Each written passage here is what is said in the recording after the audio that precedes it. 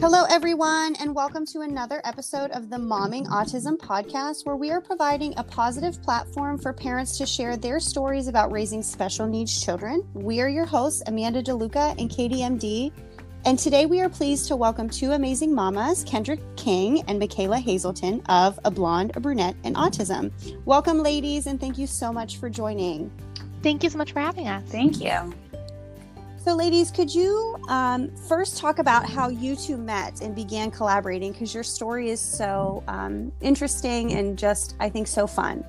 Yeah, so Kendra and I met through an online support group for special needs mamas, and it all started with Kendra Facebook stalking me. She True. Facebook stalked me and messaged me, and we ended up talking on the phone, I think later that night, and we just instantly had a connection. We're not just both special needs moms, but we're also both single moms, and we just related so much. We felt so connected in this like very specific journey that we're on, and I think we both felt really isolated before we connected. And we both really had a passion for advocating for our kids and knew we wanted to do something. And when we realized that we were both on the same path, we just thought how great it would be to do this together. Yeah, absolutely. Yeah, it's been wonderful being able to, just connect with a mom that is going through similar things. And for me, we both have boys too, and my son's 3, and her son Jace is 6. So it's been nice kind of having somebody that, helped me along the way in the path. Absolutely. So, girls, can you talk about each of you sort of your journey from diagnosis to now? Because I feel like everyone that we've talked to got diagnosed at a different age, started seeing signs of concern at different ages, and just kind of what that looked like for each of you. Yeah, definitely. So for me, I think we're pretty opposite in our journey for the diagnosis. For me, I had my son when I was pretty young. I was only 20, and I hadn't really been around a lot of kids. I really had no idea of what I was looking for in terms of milestones. So I followed the doctor's advice and things like that, but it took me a lot longer to realize how behind my son was, just because I didn't have anything to compare it to. And so I didn't know what to look for. And it was actually my son's annual checkup when he was 3, where our pediatrician recommended that we have evaluations. And I was just shattered. It was a complete shock to me. I mean, I definitely knew by the time he was 3 that we were behind, but I thought, he wasn't in daycare. He stayed home with my mom. Whenever I was working, she nannied for him. So I just thought maybe he wasn't getting enough socialization, or he was just starting late. Just a complete shock for me. And I really went through a huge grief phase, and it took me longer to kind of dive in and be the advocate that I am today, where I think Kendra's experience was a little bit different. She was if you want to go on about that, Kendra. Yeah, no, for sure. So first of all, I grew up with a ton of kids. My aunt actually babysat for, and this isn't even legal now, but my aunt babysat for like 15 kids, and there were 6 of them that were in the ages of 1 to 3. And I was one of the older kids, so I kind of helped her. One of the kids I grew up with, he had autism. And so I grew up with a child that had autism, and he was actually in my school because he was school age, we were in the same grade, all of that, bus rides together. But even with him in my life, I still didn't see that like with my son Parker. But so I did grow up around kids. All of my cousins now, we all have children. They're all the same age. So I did have people next to Parker that were the same age, and seeing the huge differences and different milestones that Parker was missing. And originally, Parker was diagnosed with bilateral conductive hearing loss, and I was grasping onto him with not being able to hear, and all that came back, and I truly believe it was misdiagnosed. It's still in his diagnosis, but I think he hears perfectly fine. He can hear his favorite TV show from outside and runs to it, so I mean, you be the judge of that. But yeah, so I knew my son had something going on with him a year and a half prior to his diagnosis. he just got diagnosed with autism in July of 2020. So I'm fairly new to all of this, but I have a sister who is actually an ABA therapist. And so I have people in my life that, have been able to provide me with information and knowledge. And I have just jumped in head first, running as fast as I can. And I'm very grateful for that. I think maybe it's gonna be a shock factor, maybe once you start school or something, that all my mamas will be there to help me, right? Absolutely. Not only to receive a diagnosis once you had already received one prior, but to receive a diagnosis in the middle of a pandemic when everything is shut down. Yes. And everything, what has sucked the most about all that is getting him help, because he had early intervention and, he started with speech and then it was just a speech delay. And I have waited so long to get him more help because of the pandemic. So thank goodness we finally do have full help now. It actually just started in the second week of December. So that's wonderful. But it has literally taken me over 8 months because they wanted to do virtual, and that's not going to work for any 3-year-old, let alone an autistic 3-year-old.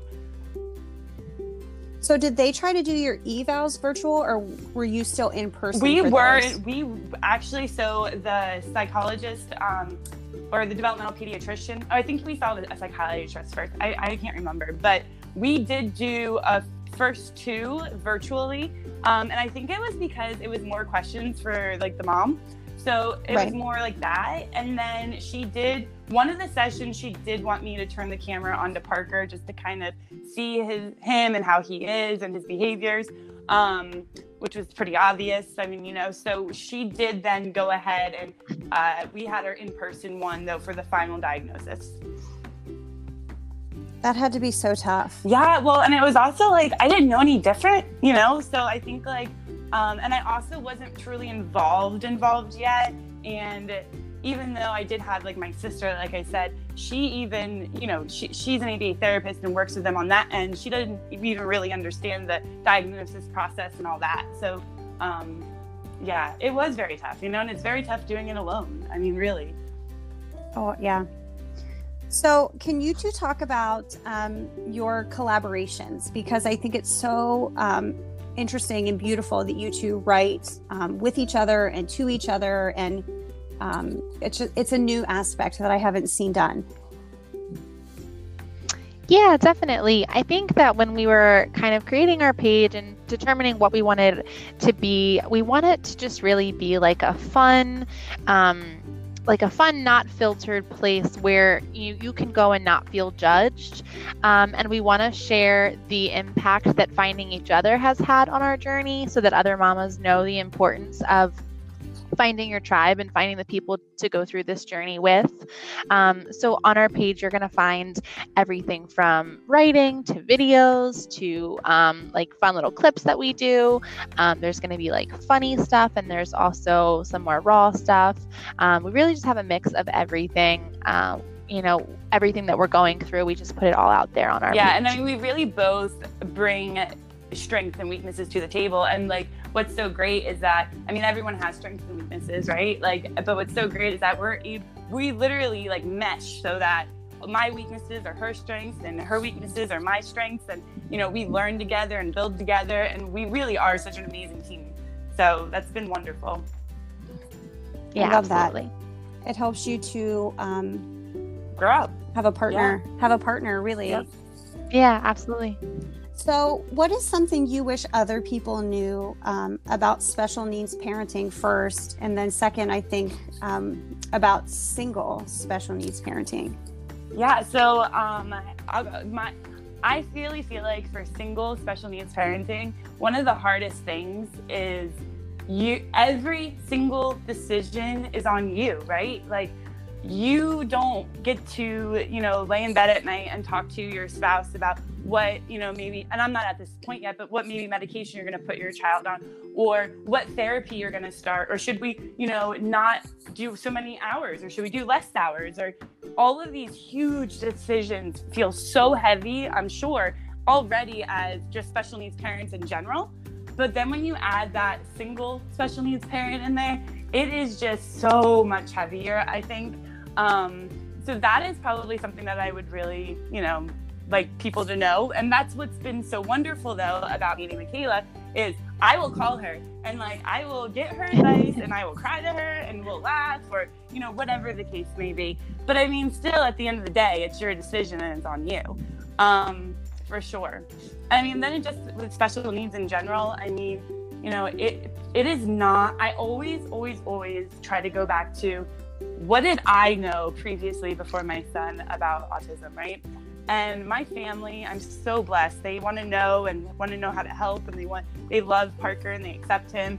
But like, it is so hard to explain to them how to help or what it's like, or why does it take us longer to get out of the house, or why do we show up later, or why does Parker need a room to himself when we go somewhere, if he wants to get away, so he has a little area to be by himself if he wants to get away from all the kids.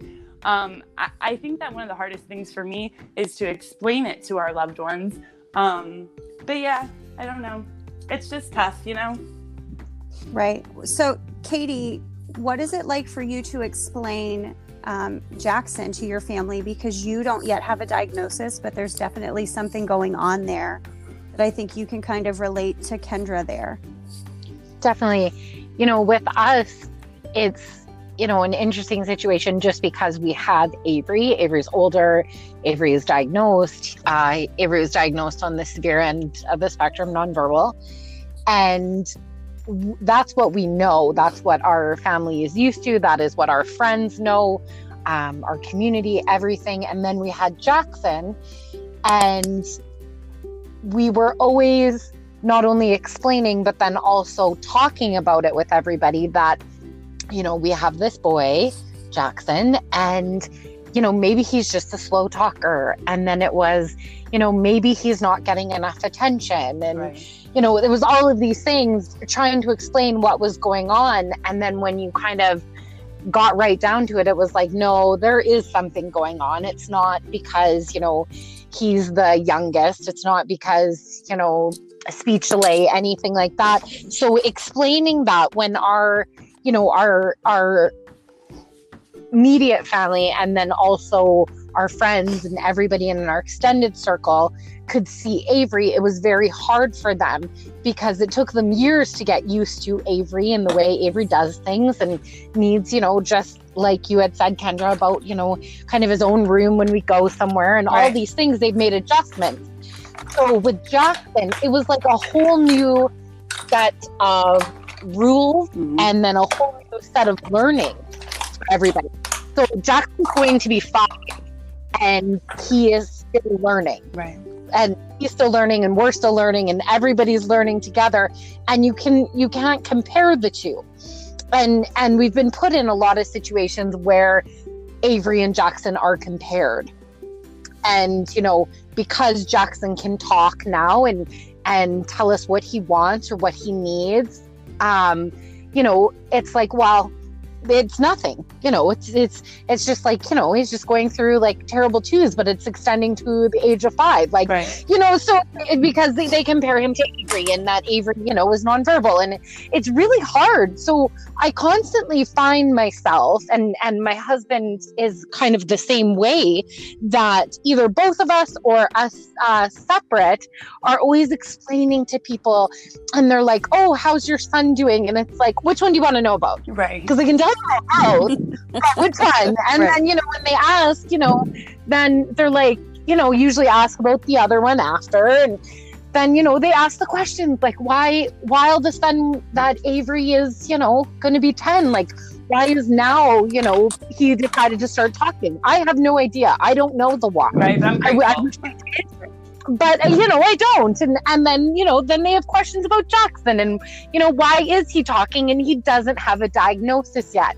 And it's like, I wish I knew all the answers. So together, we're all kind of on this journey and learning about everything. And it's really hard because I think, for our family, I think they look at us and think that we have all the answers. Yes. We know the whys, we know exactly how it's supposed to work. So when we don't know ourselves, you know, they're just like, what's happening? Right. Like, you know, so then it's just, it's tricky, and it kind of can be a mess. So, it's such a different journey. Our journey that we went through with Avery was intense, between therapy and trying to receive supports, and brand new to autism.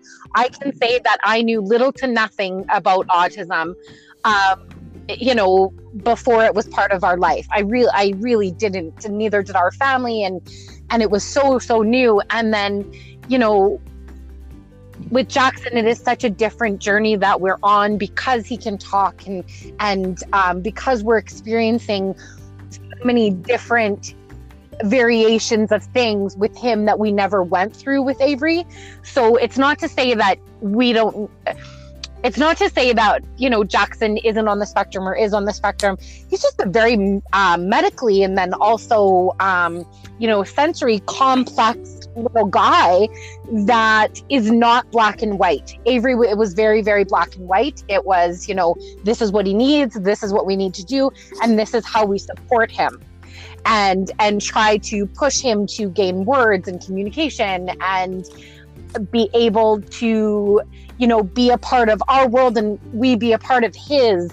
And Jackson kind of threw this curveball. So I can honestly say that there was a good chunk of me that when I had Jackson, and even to when he got to just over the age of 2, I can say that I was cocky about it. And I was like, well, if he has autism, like, we have this handled. Like, right. It's something in my head, like, it's going to be the exact, that's how naive I was. I had this idea that it was going to be the exact same as Avery. Right. If it was going to be, you know, because it's, you know, it's DNA, and like, that's just the way it is, right? Like, right. It was so ridiculous. And then kind of life came and slapped me in the face a few times, and it was like, okay, this is completely different. So what are we going to do? So it was all of this learning we had to do again, and figuring it all out. And I still don't have it figured out. Like, it is still like, we are winging it. We are surviving with coffee. We like, I don't know how, you know, either of you guys, Kendra and Michaela, like, I don't know how you guys do all the things and everything, and, you know, parenting and doing it, being single parent. Like, I don't know how you do that. I did it briefly with my oldest son, Avery, and it was hard. It was really, really hard. And I don't know how I just did it for that very short period of time in my life. But it is remarkable to me, and it's amazing. And I love talking to moms that have kids, you know, with autism, special needs, whatever it may be. And, you know, that are single moms or single dads, and hearing what they go through and their emotions, and how their families help them, how they support them, all of it. Because I find it fascinating, and just something really, you know, that I don't think a lot of people know, or, you know, it's not talked about, I guess, is what I want to say. Yeah, I absolutely agree. And I think that was the big thing that Kendra and I connected over when we were starting our pages. Even on support groups for special needs parents, there's not a lot of talk about the single parents that are going through the same thing. And it can be hard to, you know, you can still connect because everybody's going through their journey, and it's hard for all of us, but it can be hard to connect when you're on a call and everyone's talking about like them and their husbands doing this, and their husbands are watching the kids so they have a break. And you know, it's of course hard for everybody, but it's hard to connect whenever you don't have that option. You're doing it on your own. See, and you know, for us, it's, you know, it's so strange because, you know, as I say, like, I remember doing that, and when Avery was very young, Avery was, you know, he was about 1-ish, and that was my life, and was being a single mom, and I had Avery, and it was really, really tough. And it was so tough, but at the same time, my personality and kind of way that I am, I almost got into like a routine and like kind of like a rhythm. It's really weird. And, you know, I was like, this is it. It's just me and Avery. Like, we're gonna do our thing. We're gonna live our life, and that is the way it is, and it's going to be fine. And I wanted that. And I was fine with it, actually. And there was a lot of hard, but I also had a very good family, a very supportive family that wanted to, you know, help and knew that Avery needed, you know, them just as much as he needed, you know, and all of that. So it really wasn't till Avery was, you know, just before, you know, he was 2 that I ended up meeting my husband now. And, you know, I said to him, I was like, we're going to be friends. Like, we're going to do this cool thing called friendship. And I wanted nothing. I wanted to just be focused on my kid and work. And that was it. And then I don't know what happened. I don't know. Like it must have been something in the water or I don't know what. But like, then I decided and had this crazy idea that, you know, I was going to be with my husband and we ended up getting together and we had 2 kids together. So me and my husband, you know, biologically, you know, our daughter and our youngest son, Jackson, are together. And my oldest, Avery, I had from a previous relationship. And it's such a crazy thing because I did the single parent thing and for a little bit and the very start of special needs and early intervention and all of that. And I love hearing your guys' story. I think that it is inspiring for a lot of moms, and it is remarkable to hear because it definitely is something that is not talked about. And I know that's kind of my own little short journey I did with it, and then a lot of families that I connect with that live in Canada where we live, and I hear from different moms or moms that are, you know, married at one time and they're going their separate ways, and I like to hear their story and how their kids are doing with it and how they're feeling supported and everything else. So I love that you guys are chatting with us about all of this because I find it fascinating. Thank you. So, Michaela, I'm going to ask you the same question that I asked Kendra, but I want to make a note on where Kendra said she tried to remember what she knew about autism before her son's diagnosis. And I knew nothing except for like TV's interpretation, which is not at all accurate 99% of the time. So I had no idea what I was walking into with Jackson because I knew no one. I had no friends that had children on the spectrum. I hadn't, had children in my family growing up who were on the spectrum. And it's hard to stand in front of a group of people. Like I remember my first parent support group and saying, I have a child who's on the autism spectrum, and I've never had to talk myself into doing something so much in my life as walking into a room and saying that, because it was so heavy and so hard because I didn't know what that world was going to look like. I struggled with that a lot. I had a lot of depression when my son was diagnosed. I was recently divorced, still coping with that whenever my son started his evaluation process, and I already felt like I couldn't be a single mom at this point. Like I still didn't even know how I was going to take care of him by myself and how I was going to be able to juggle everything. And then in the middle of that, finding out that, you know, and now he has special needs, and I just felt like there's no way I can provide like what he needs, and there's no way I can be the mom that he needs. And I was the same. I couldn't even say the words. I couldn't tell anyone. I couldn't even hear the word autism without crying because, and it wasn't even so much about my son. I mean, I was scared for what the future would hold, but I was also scared that I wouldn't be a good enough mom to provide what he needed because I just had no information. I didn't know anything I was supposed to do. There was like list and list and list of things that they tell you that you need to have, you know, early intervention and all of this stuff and all of these services. But then you try to get those services and there's a wait list for everything.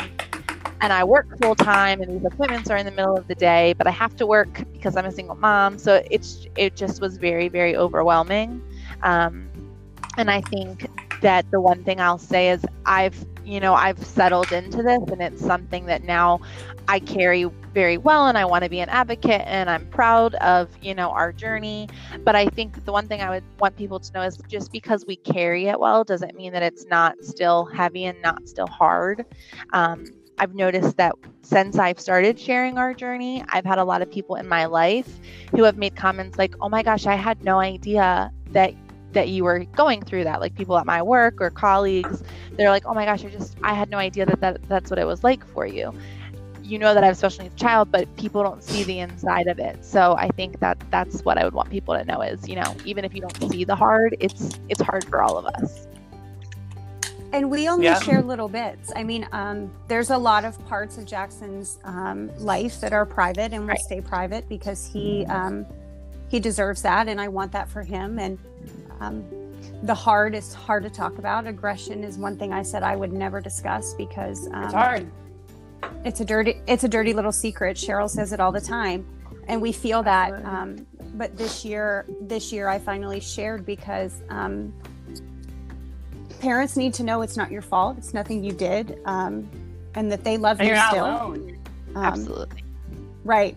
That it was because I was the one placing demands, and I was the one that was trying to help him through therapy, and I was the one that he saw in control. Yep. And that's why he was angry, and that is valid. And I struggled with that for so long, and our therapist said, he doesn't love you any less. It's just he's having a hard time right now. Yeah, and I think that the harder topics, the harder the topic is, the more it's going to resonate with people. The more taboo it is. Kendra and I always say, like, I can say the things to Kendra that I used to be afraid to say to myself. The things that I had, guilt for saying, or even the things that you don't even want people to know you think. Because you have to be able to say those things and have someone else be like, oh my gosh, I feel that. I know exactly what you're going through. For you to forgive yourself for feeling this way. Hearing other people don't judge you for it, but feel the same thing as you. There's such a relief that comes off your chest where like, I'm not a bad mom, like I'm doing the best I can, and other people see how I feel. And I feel like it's those topics that really make the biggest difference with people. Absolutely. And with Jackson, we, like Katie said, she was cocky. We were cocky. We did a evaluation, or we did a clinical trial with one of our bigger hospitals, and it was about rigid behavior and routine. And we're like, oh, we don't have any of that. We don't have any of that. Like, I can't even imagine what these parents go through. And then it was right. And let me tell you, it bit me in the butt because he went through a period of time where if it wasn't what he wanted, when he wanted, and how he wanted it, the world could not go on. And we didn't know those parents' struggles walking into that building. And I feel for them now, because that was one of the hardest parts, was what happened and what do we do now? Absolutely. Mm-hmm. Yeah. So ladies, you both have non-sleepers, right? Like we all share that trait. We all do. We all have non-sleepers. Yeah.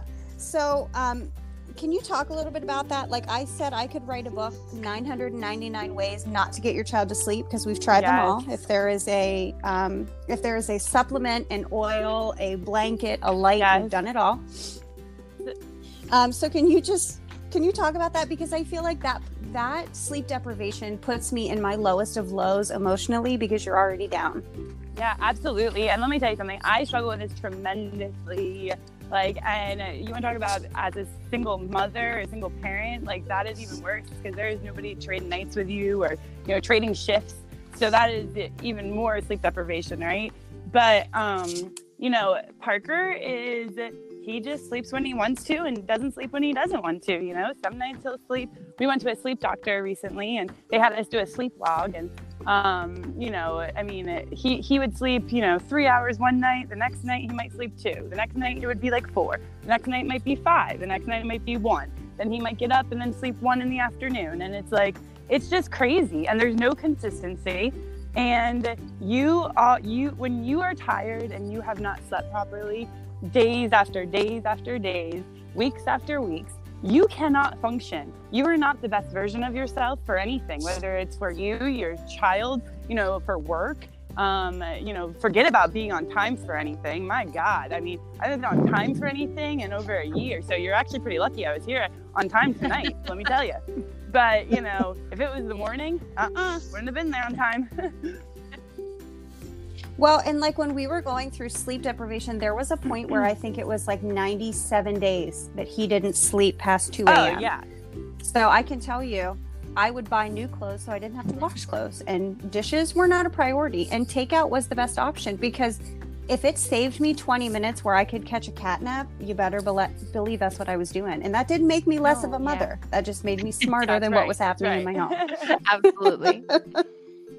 Did he go to bed? What time would he go to bed? Like, is he Parker won't until 10, 11, 12, 1, 2 o'clock in the morning? Like, what time would Jackson go to bed? Like, if he got up at 2 a.m.? So with Jackson, he reminds me of Kate's Cooper. He's a little old man. Like 8 o'clock That's is our awesome. Window. Like 7:15, we are laying down for bed. For a long time, he needed melatonin to help him calm down, because it would take 2 to 2.5 hours. But the melatonin would put him to bed so quickly that it was like he slept 12 hours in a 4-hour window, and then he was up and ready for the day. He now is a much better sleeper, but we tried a lot of supplements and a lot of meds and a lot of routines. He now takes an antihistamine prescribed by his doctor at a very, very low dose, and it puts him to sleep at right around 8 o'clock, 8:30. And most nights he sleeps until at least 5. And that sounds awesome. But to other people it probably doesn't, but that's awesome. That's great. It's better than 2 a.m. Right. And the rare occasion that he sleeps till 6 a.m., we're like, we just slept in. Like, this is what the rest of the world feels like when they sleep in. Right. We just slept what's so crazy to me is melatonin works for some kids. I gave it to Parker, and I'm not even kidding you. It was like he was a demon child. He was climbing the walls. I mean, I was scared of him. I'm not even kidding. I was like, what is going on here? And I mean, I know that's terrible to say, but it's the truth. And I know other parents have experienced that too. I've asked it on support groups and things like that. And that amazes me that, a natural supplement can do something to one and do something totally different to another, Absolutely. Michaela, what about for you? So we used to have really terrible sleep issues. It's probably been, I want to say maybe a year and a half since we've gotten a better sleep cycle. And I always joke that this is my magic house, because my son, we moved, and in my old house, my son did not sleep. He couldn't sleep at all. He was up all night. We had all the same struggles. And I almost felt like I was talking to myself, but for every day for months, I was like, when we move in the new house, you're not going to do this anymore. And my son was nonverbal at the time. So I didn't know if he was understanding me. Most of the time I thought I was just talking to myself, but we moved into our new house, and the first night that we lived here, I went to put him in his room, totally thinking that it was never going to work and he was going to come in my room, and it just worked. And he slept through the night in there, and we'll still have them occasionally, but for the most part, I mean, we get up at 6 a.m. every morning, and that is my sleeping in. But we are lucky that he does sleep much better now. We're the same. It's we hit some hiccups, but they're not for as extended amounts of time. Yeah, I'll have the random day where he'll wake up at 2 o'clock in the morning and won't go back to sleep. I think the most I've had it in the last year and a half is 2 days in a row, and then it'll stop. And I think, Kendra was saying, other people hear that and they're like, oh my gosh, I can't believe you have to get up at 6. And I'm always like, I am so grateful that I sleep until 6. Right. Don't you guys also feel like, I feel like this, I don't know if y'all have people in your life that feel like this, or if it's just me in general, but I feel like people sometimes don't believe that they don't sleep like that. And it's so common across the board. I mean, so many special needs parents have, talked about this, and, I've read about it, but sometimes even my parents, I don't think my mom really believed until it was sending her videos at 2 o'clock in the morning of Parker running around. Did you guys go through that? Oh, mine didn't believe it until I forced them to have sleepovers with my kids. And then they'd call me by 6:15. They're like, you have to come get them. They've been awake for hours. I'm like, right? Welcome to our world. Because I can't imagine somebody not being able to sleep like that, Right. Or she tells me I need to just take him Let him outside because he Yes. just needs to wear Or himself they out. need a bedtime routine. doesn't happen. Or whatever. Yes. Doesn't happen. Yeah. So Katie, you post a lot in the middle of the night to prove that your kids haven't slept. Yeah, I do actually. That's a regular occurrence over here. It comes in waves. You know, when Avery was much younger, the sleep was non-existent. But you know, you get so climatized to it that it just becomes your normal. And then when you do get sleep, you're like, is it gonna storm? Like, because we live in Canada and our weather is crazy up here. So then, like, it was like became a joke. Like, is it gonna storm because Avery slept? Or like, you know, because it was so rare that kid would sleep. And then now, you know, he's gonna be 10, and it comes in waves. You know, it's like there can't be a full moon. We can't go to a parade. They're like, all the things have to be exactly right, and then the kid will sleep. But if there's something new, like, okay, so we just went through Christmas here. So because Avery got, you know, all the things for Christmas, it's so much for him to kind of come down from that high of Christmas, like opening presents and everything, that he stays at like this energy level right now of 100. It'll be like this for like probably the next 2 weeks. And, you know, it is what it is. And he picks and chooses when he wants to sleep and when he doesn't. He's not a real big napper. That's the thing during the day. So pretty much we're in it to win it till the next night. So he, you know, will go straight through till the next night. He might go 2 days in a row with little to no sleep. And then he'll just drop. And he'll drop at like, say, 7 p.m. And he'll sleep till 9:30 in the morning. I consider that a win.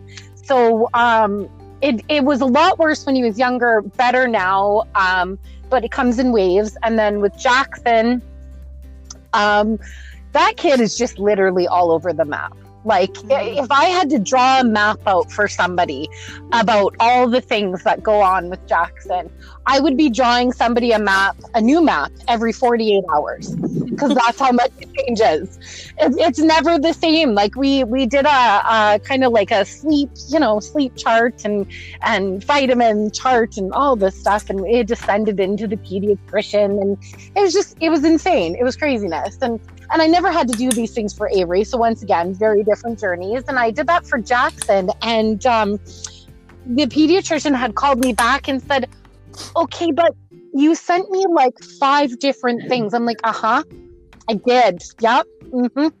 And she's like, well, why is he doing this then and that then and eating this now? And just so many things. Like, and that's the thing that, the difference with Avery and Jackson, Avery is very much set in his ways. He likes to wear the same, winter coat. He likes certain types of shoes that are Velcro or Crocs. He very much likes what he likes and doesn't like what he doesn't like. It makes it easier almost. He only eats certain food, where Jackson, will go 2 months of, hot dogs and French fries and chicken nuggets. And then one day he wakes up in the morning and he doesn't eat anything for a week and a half.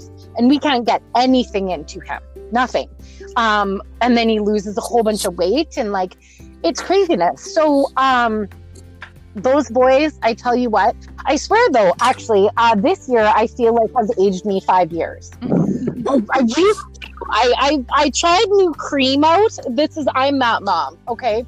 Because I could see it when I was getting little to no sleep, and then also trying to do all the things and homeschool my children this year, that I could tell in my face, by my eyes, I was getting those, like, I don't know what they're called, like crow's feet or whatever.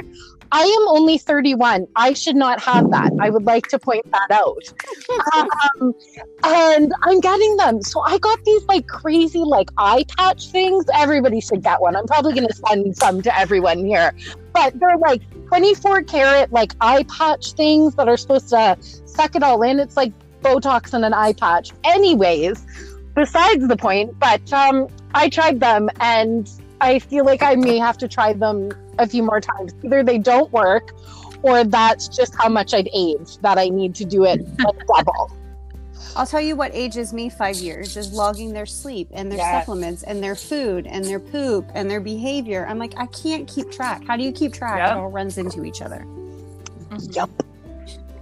So ladies, can you tell us what advice would you have if there's another single special needs mama listening who is in the trenches, who may have just received her diagnosis, who may just now be a single mom and just need some advice or some hope? So first thing I would say, mama, is take a deep breath and take one thing at a time.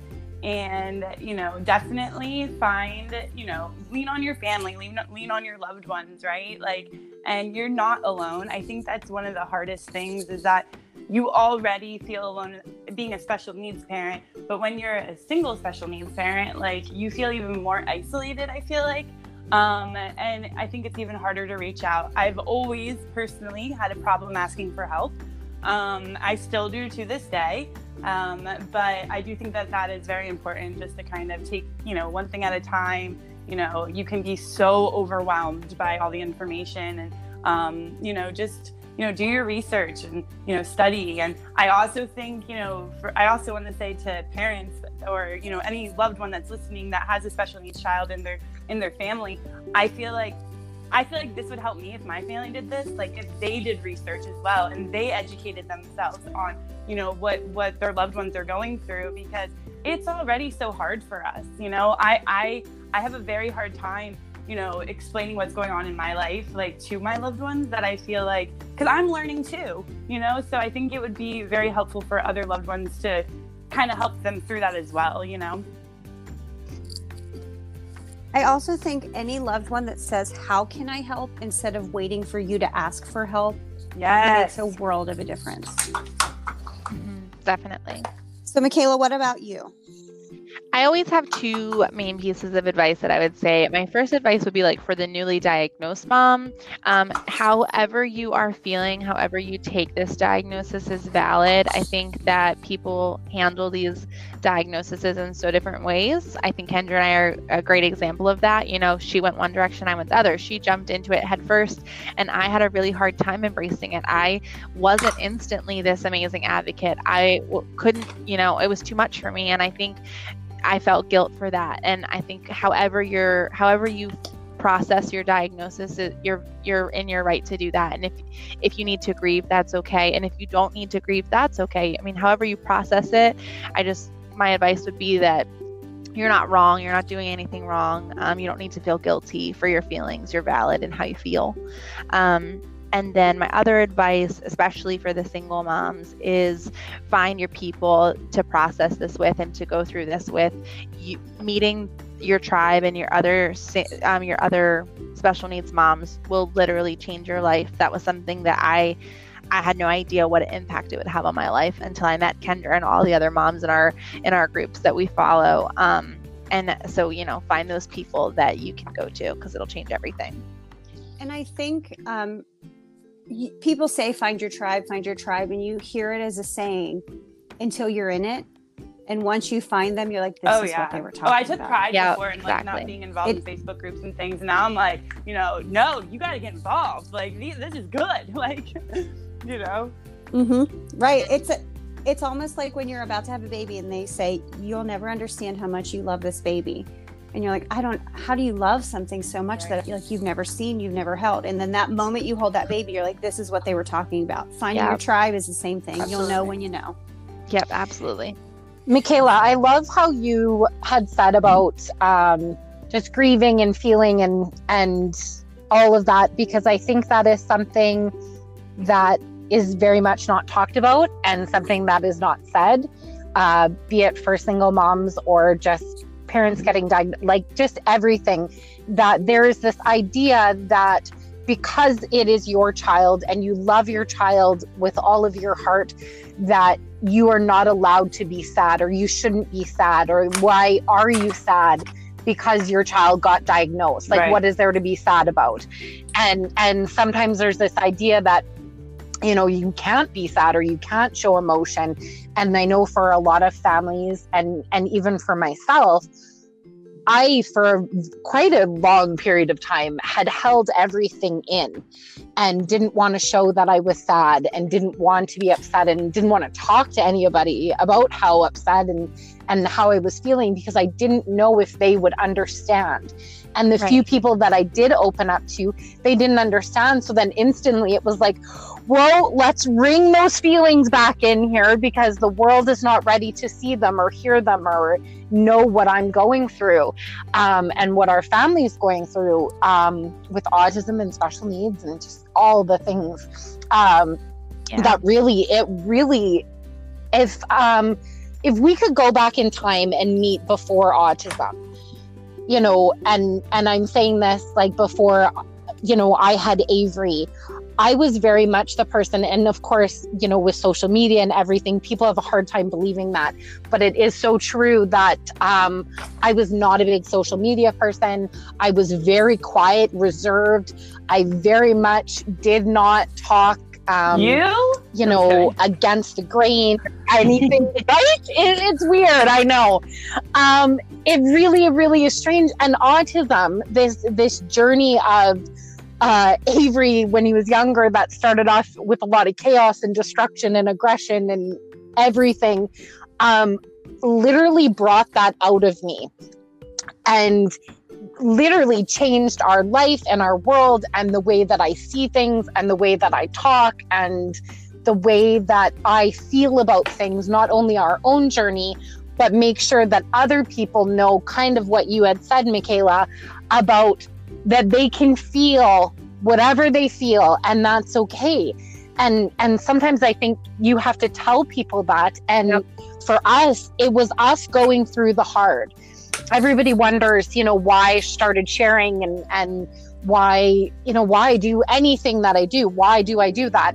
And it was because we went through the hard. If we would have went, you know, and had, you know, autism a part of our life, and we would have, you know, just got, you know, therapy given to us in some perfect real weird world that nobody experiences. But, you know, if it would have been easy, and things would have been handed to us, or I wouldn't have had to fight for Avery to get therapy, and if our journey would have been somewhat different, and not so intense, I don't think I would have our page. I don't think I would be doing the things that I am doing now. I don't think I would be talking to you guys. I don't know if I would be doing this podcast with Amanda.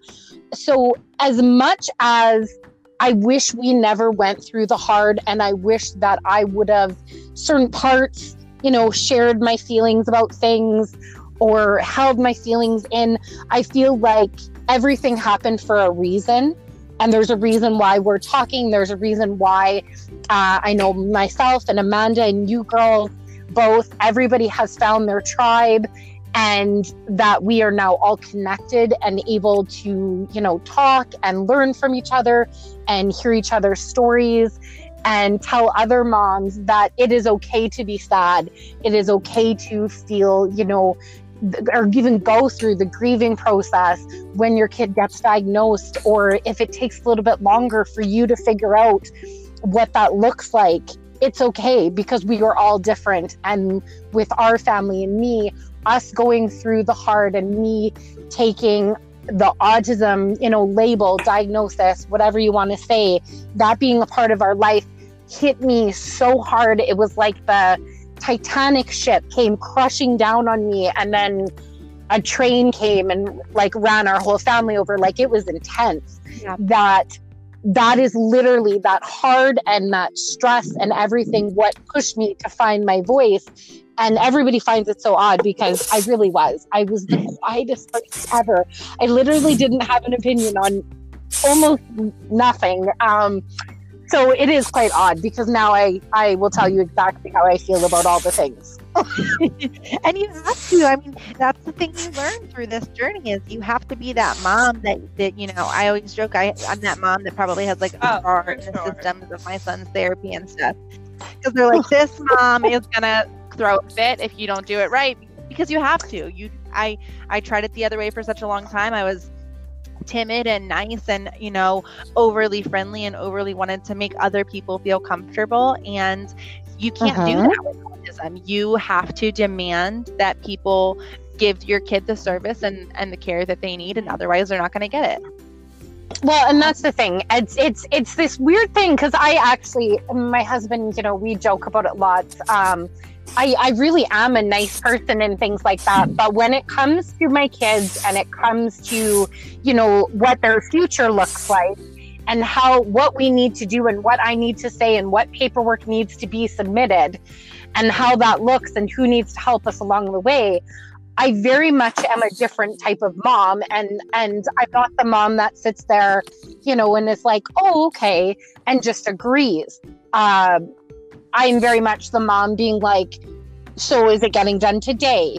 And why aren't we doing this way? And from that, from our heart and from finding my voice and everything else, I turned all of that into, our page and into a full-time gig, now advocating for hundreds of families and on families, IEPs and everything else, from literally going through our heart and finding my voice. So it's such a strange thing how our family fell into this and how I did. But I love it so much, because until that happened, I never found my tribe. I just had all these people that I knew. And now I actually do have this tribe, this set of women that I am able to talk to and tell them everything. And Amanda knows this to be true. Like there is so many that I've been able to connect with through, Coops, and then also, from some other things, that I feel like my cup is full, no matter what type of hard our family is going through and what type of feelings and emotions I'm going through. My cup is full because I have a tribe. And I think that's so important to have one, because your tribe is what is going to understand and recognize all the emotions that you're experiencing and going through. Mm-hmm. And I think, to go back to what Michaela said, your feelings are valid, and sad is very common at the beginning, because you are going through a grieving process for a life you had pictured. And then when these winter months come, I slip into sad again. I can't determine if it's sad because of, just being in the house, or if it's therapy burnout by the end of the year. But I slip into this sad again every year, and I know it's coming. Yep. But don't stay there. You can't. Exactly. Yeah. You can't stay there, because your child needs you, and there is so much joy to be found. It's I promise you will find something every single day. And it might not be great in that moment, but the next day you'll look back and realize that it was. Yeah, for sure. And I truly believe, having my son being diagnosed with autism, it has literally, I am a better person today than I ever was, prior to that. I mean, I really am. And I feel like, most parents feel that way, and like one of you said before, it's just opened your mind and your heart and, the way you look at things. And, I do think that that's something that you cannot see or even imagine when you first get that diagnosis, right? And I'm very grateful for that. He teaches me every day, Absolutely. So girls, how can people connect with you and follow along with your amazing journey and your amazing kiddos after they've listened to the podcast? Because I know they're going to want to keep hearing more from you. Yes, we would love it if you guys would follow us. You can find us on Facebook at Blonde Brunette and Autism. And then also on Instagram. And on Instagram, our handle is A Blonde, a Brunette, and Autism. And you can also find us on our website, ablondebrunetteandautism.com. Well, ladies, thank you so much for sharing with us. It has been so wonderful to talk. I feel like we've known each other forever just because we all share so much in common. It was lovely. Thanks for having us. Thank you so much. We'll have to do this again. Thank you. Yes. Thank you. And we will see everyone again.